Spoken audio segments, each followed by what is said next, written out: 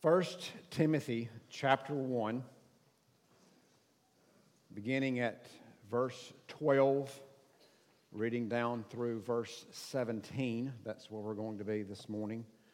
First Timothy chapter 1, verse 12 through 17. Those are the verses that come next in our look at 1 Timothy. Charlie has given you a good introduction, and I've been given the task of covering these verses with you here today. Let us start reading together. Paul writes to Timothy, I thank him who has given me strength, Christ Jesus our Lord, because he has judged me faithful, appointing me to his service, though formerly I was a blasphemer, persecutor, an insolent, violent opponent. But I received mercy because I acted ignorantly in unbelief. And the grace of our Lord overflowed for me with the faith and love that are in Christ Jesus. The saying is trustworthy and deserving of full acceptance. Christ Jesus came into the world to save sinners, of whom I am the foremost. I receive mercy for this reason, that in me, as the foremost, Jesus Christ might display his perfect patience as an example to those who are to believe in him for eternal life. To the King of the ages, immortal, invisible, the only God, be honor and glory forever and ever. Amen. What we've just read is nothing less than the Apostle Paul's salvation experience, not his personal testimony. Mind you, those are two different animals. Your personal testimony, if you're ever asked to share one, should be able to be given in a very quick and succinct manner of what God has been doing in your life recently.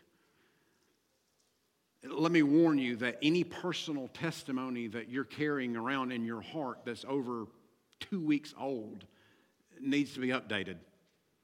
Now, God has done much in your life going all the way back to your childhood. I get that. But as that great prophet of old, Janet Jackson, said, what has he done for you lately?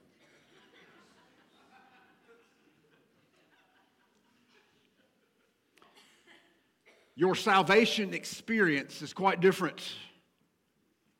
You should be able to write your salvation experience down in just a few sentences. In fact, one of the exercises I do with some of my seminary students is I have them to take out a fast food restaurant napkin, like a Wendy's or McDonald's napkin. Not that I eat Wendy's or McDonald's.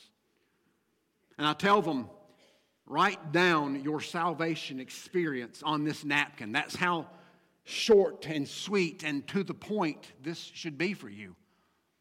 When were you saved? Where were you at? What was happening in your life prior to that moment? What you read here today, what we just saw together, was Paul's napkin, so to speak. And so what I want to do today is not so much instructional on how to be a good father or good mother or how to be a good church leader or good citizen. This is going to be more practical than anything, but it's going to be a little bit doctrinal if you're okay with that. It's going to be that if you're not okay. I'm just letting you know where we're headed.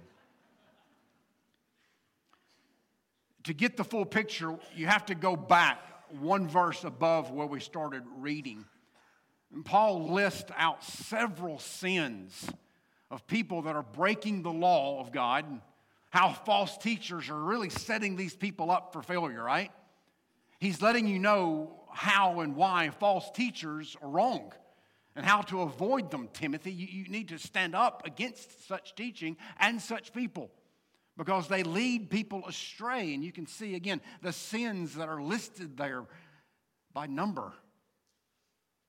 And if you go back, about the end of verse 10 and into verse 11, he tells Timothy to stay away from these things, Timothy. Stand against whatever else is contrary to sound doctrine. Do you see that?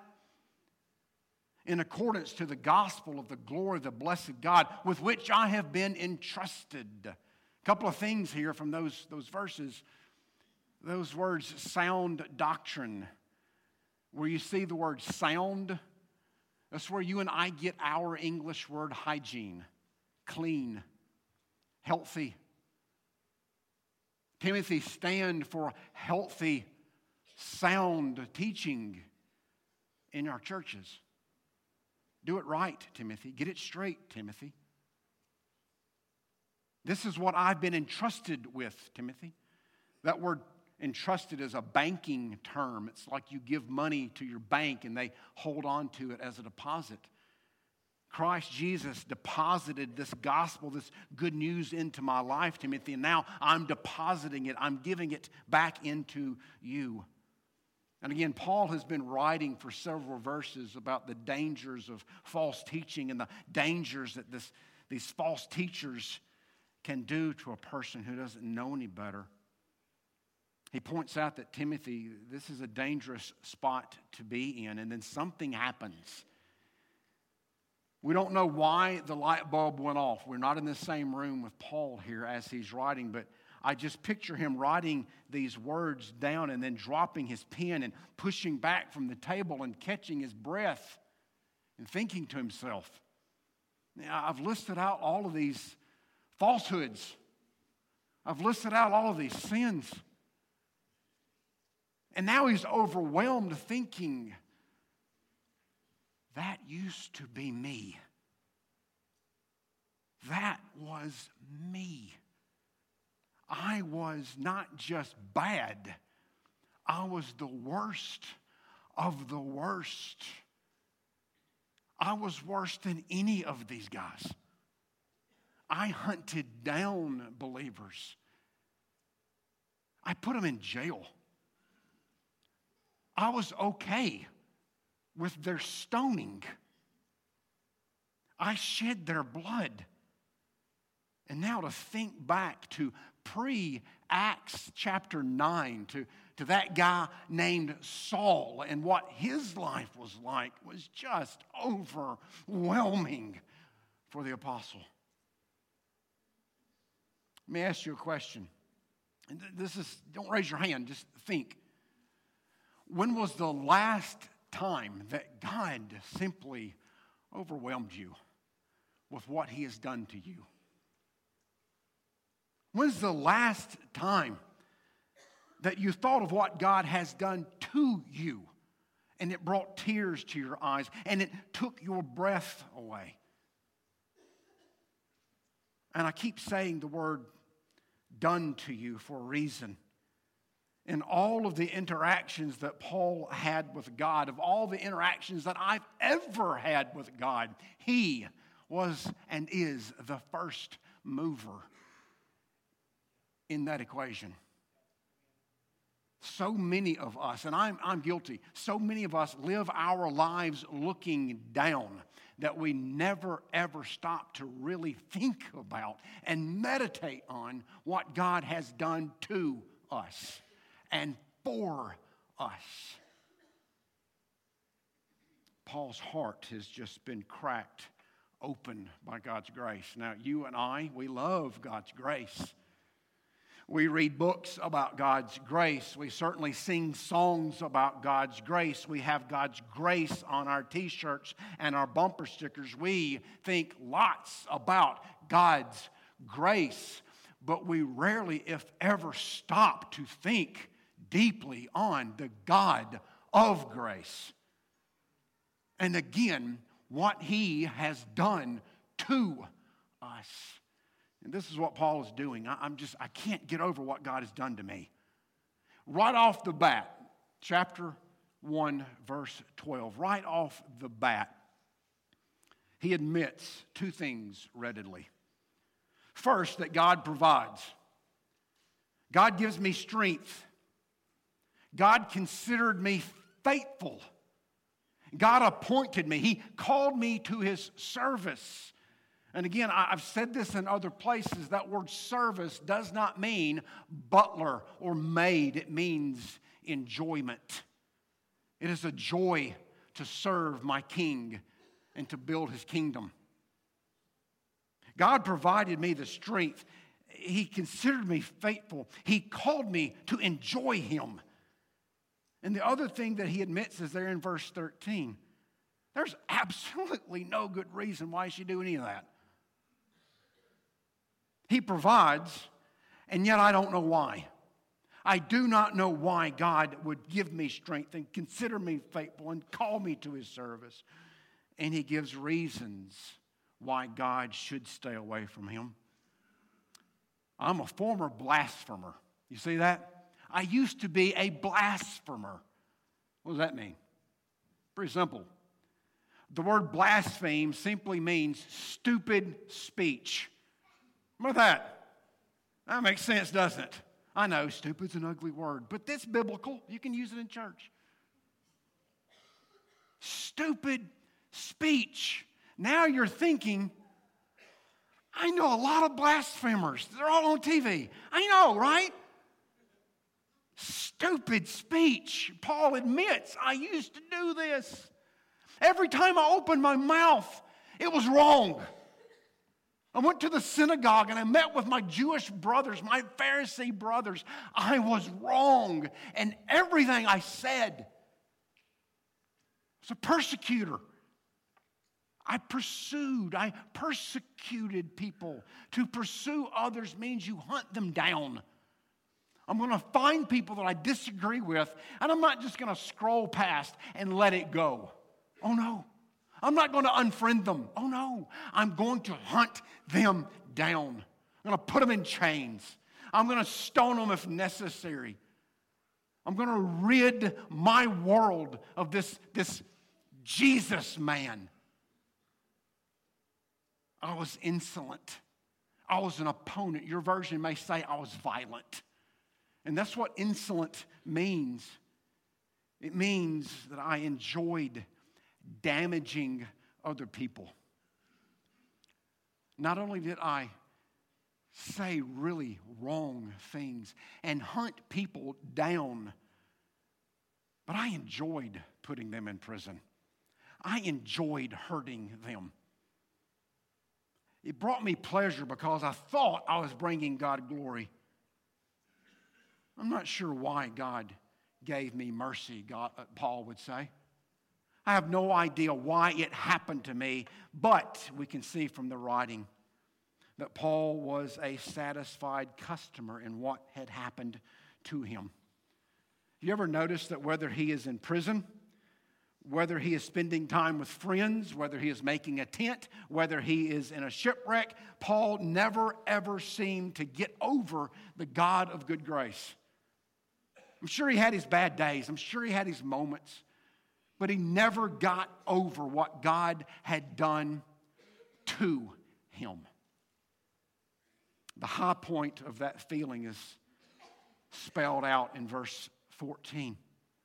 He says, the grace of our Lord overflowed abundantly for me with the faith and the love that are in Christ Jesus. I don't know why he's already mentioned deposited. Now he's mentioning this word overflowed abundantly. This is another accounting, banking term. For whatever reason, Paul liked math. I don't know why.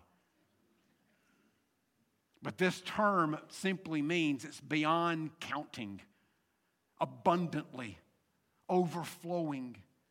Paul would stand right here with us today and say, if you want to understand the grace of God, take a bucket to any beach on planet Earth, sit in that sand, and start counting every grain of sand you can pick up. If you can count that sand from all over planet Earth, then you'll understand God's grace. It is incountable. It is immeasurable. That thought builds to a crescendo. That if Paul was standing here, I know he would agree that it needs to be screamed so loud that every ear on earth should hear it. It's in verse 15. This saying is trustworthy and deserving of everybody to accept it. That Christ Jesus came into the world to make you rich and prosperous. Is that what your life says? Is that what your word says? No. Let's read it again. That Christ Jesus came into the world to make your life comfortable. He came into the world to take off your mask. What does your version say? It's pretty simple. It says the same thing as mine. Why did Jesus show up? I came to seek and to save that which was lost. He came to save sinners. Period. Scream it from every housetop you can find. He did not come to heal diseases, although he does. He did not come to make you happy, although he can. He did not come to make you prosperous. He came to save your soul. Period. End of discussion. That is why Jesus came. Now, Paul, again, readily admits something here. I'm the worst one of them. I'm the worst sinner you can find. Jesus came to fix folks that were broken. And Paul says, I was the number one seed in that whole bracket. What does the worst of the worst deserve? Humanly speaking, we get it. We understand. The worst of the worst deserves punishment, right? Not with Jesus. Paul says the worst of the worst, of which I was, I got something I did not deserve. He mentions it by name in the latter part of verse 13 and then repeats it again in verse 16. We just sang about it. I'm the worst there is. I deserve the worst punishment that could be meted out. And yet, 2 times he says, I received mercy. I received something I did not deserve. Mercy. You've seen this played out in movies. You've probably read about it in school, but in ancient Roman times, the emperor would go to the games there at the Colosseums that were spread out all over the Roman Empire. And slaves, worthless slaves, mainly political prisoners or conquered army soldiers, were brought into the arena to battle it out like gladiators to the death, right? And the last 2 combatants would get to the point of one dying, and they would turn to the emperor where he would met out and give out judgment. Thumbs up or thumbs down? The thumbs up meant mercy. Do not kill him. Let him go. That's the image that Paul is using here. I was worthless. I brought nothing to the table. There was nothing in me or about me. I was not good looking. Not very intelligent, not a very good writer. My kids were kind of so-and-so. Nothing special about me, and yet I received mercy for no good reason. He did this for a good reason, Paul says. Jesus has these reasons, and here's the perfect reason of why he would do this. Why is it such a big deal for Paul to receive mercy? He goes on in these verses to say that he became exhibit A in what Jesus' perfect patience looks like. You see that? He gave me mercy to show off his perfect patience to a lost and dying world. Again, what's the big deal in showing off perfect patience? Think, people. Think. You ever met somebody that has no patience whatsoever? You ever married to somebody that has no patience? You can admit it. You're in church. You ever given birth to somebody that has no patience? That's even easier. Again, at the heart of the word patience is someone who is longing and just waiting for the opportunity to enact revenge. That's what patience means, to enact revenge. Think about it. The last time you had an argument with somebody that had zero patience, what were they like? Oh my God, you're so horrible. Just give it to me. You're messing it up. You can't do it right. They have no patience, right? Not Jesus. Not only is he patient, Paul says his patience is perfect. Perfect patience. Imagine this conversation between Jesus and Paul. Paul, I see you've messed up again. Paul, I see that you're not getting it right yet again. Paul, I see that you're still stuck in that same sin that we've talked about. You keep doing it over and over again. That patience, it never wears thin. Because of this patience and mercy and grace, because of what God had done to him, Paul wanted 100% of all attention to be on Jesus. This goes against the methodology of everything that was said about the false teachers earlier in chapter 1. These were guys that were speaking on behalf of God, yet they weren't getting it right. They were doing it falsely. They were misrepresenting Jesus. That is a dangerous spot to be in, whether you're in Timothy's day or in our day.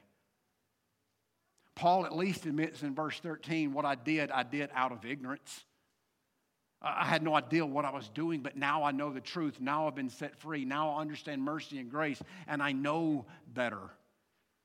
Verse 17, he even wraps it up in a bow. It's much easier and much better and makes more sense to put all glory and attention on the one that is above corruption, the one that is unseen, and the one that lasts longer than any measurable time.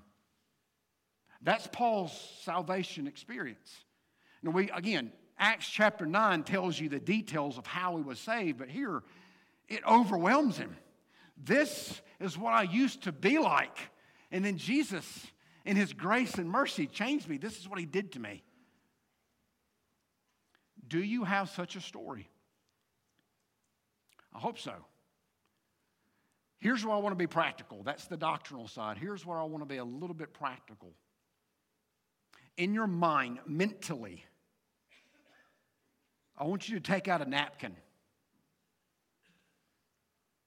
Or at least do this when you get home. Take out a napkin. I want to walk you through some steps here. Everything I'm going to tell you is in what we just read. This is the process of getting your salvation experience down, getting it straight in order to share with someone that needs it. I want to put this scene to work for you. I want you to be able to proclaim it like Paul did to a lost world as an example of the intended effect of the true gospel. The first thing I want you to see, the first thing I want you to do is pretty simple. Just like Paul, I want you to focus on Christ and his work first.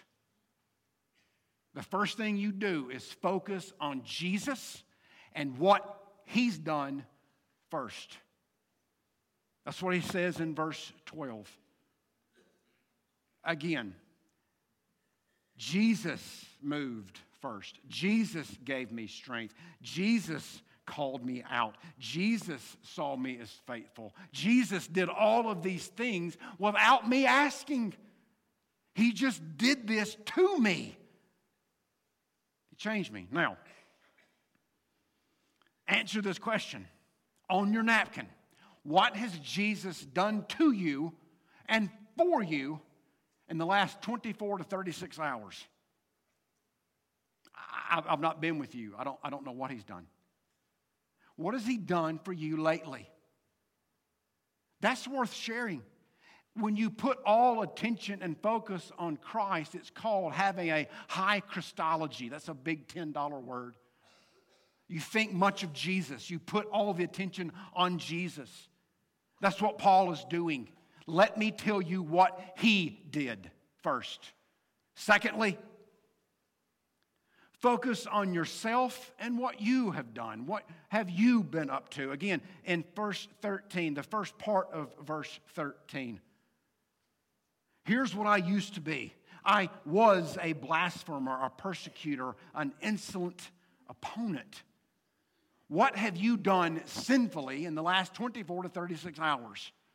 Do not make me ask your wife or kids. What have you done in the last day and a half that was sinful? See how you keep things up to date? I'm not asking you what you did when you were in your teen years. I'm not asking you what you did when you were 9 or how you spent your college life. I'm asking you what you did yesterday to offend the Holy God. Be honest. When you take your sin serious, it's called having a high view of hamartology, the study of sin, the doctrine of sin. Again, another $10 word.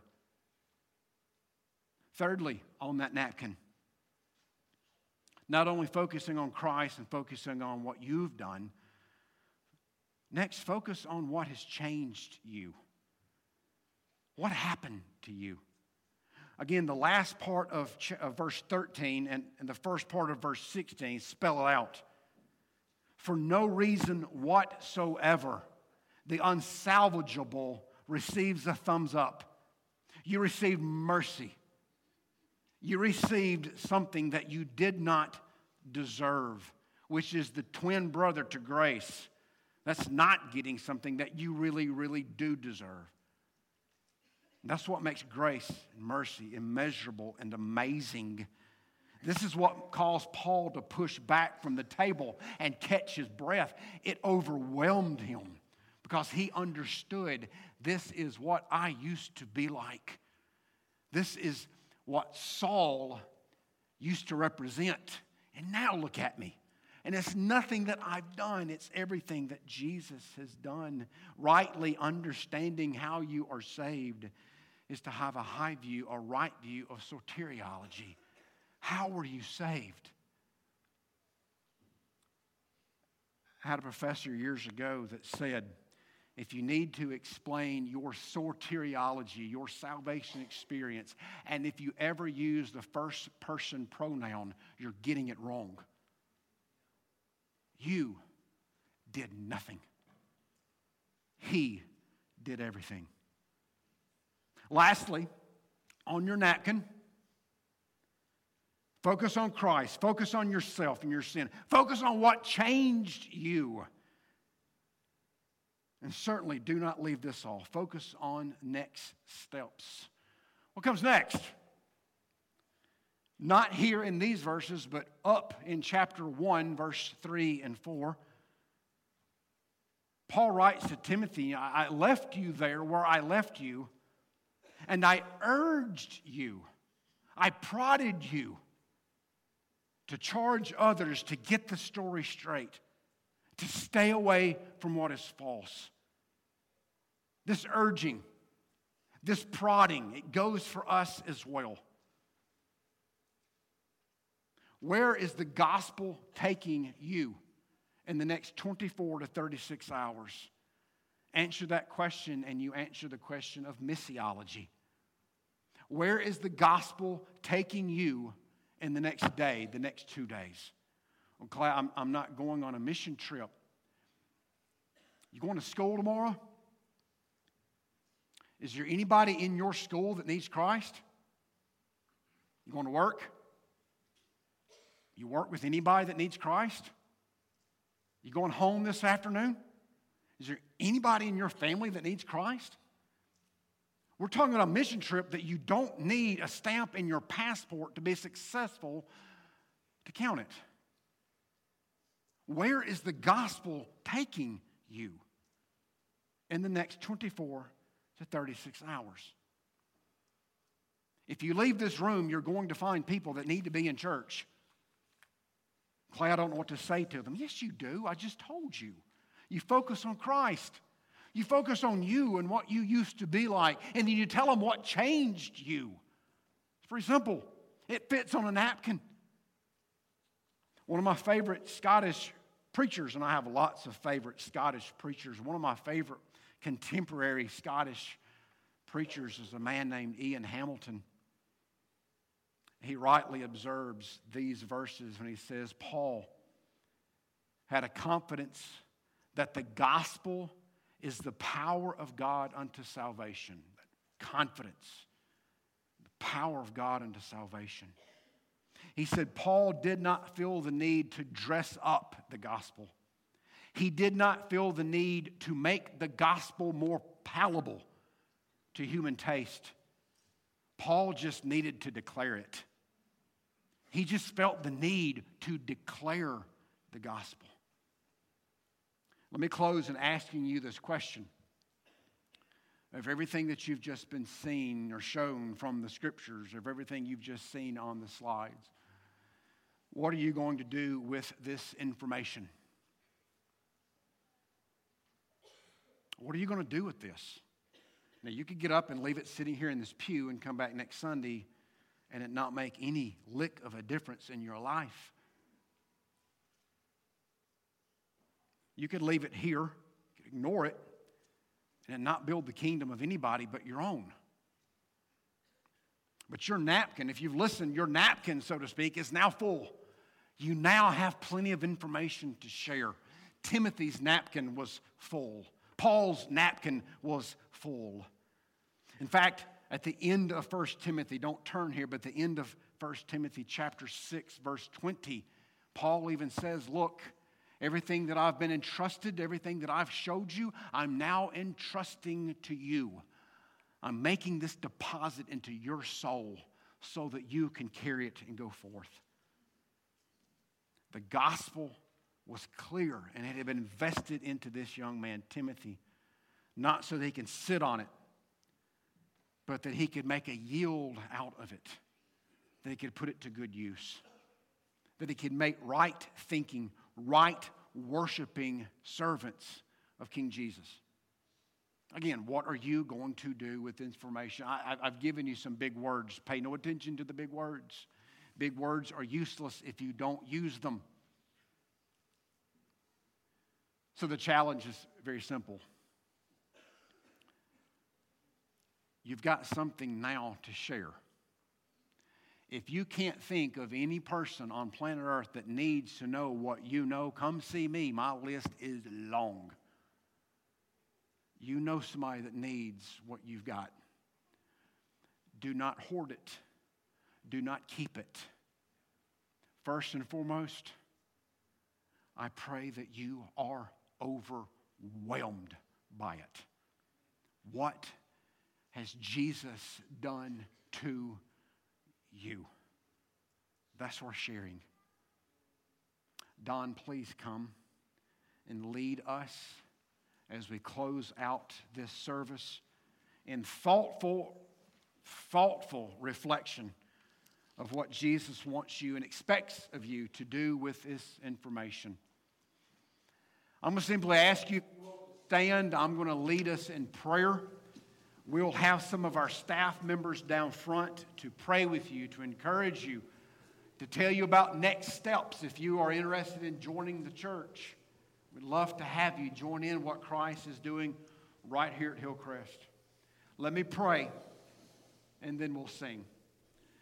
Father, as we gather our hearts and our thoughts now around what we have briefly looked at today,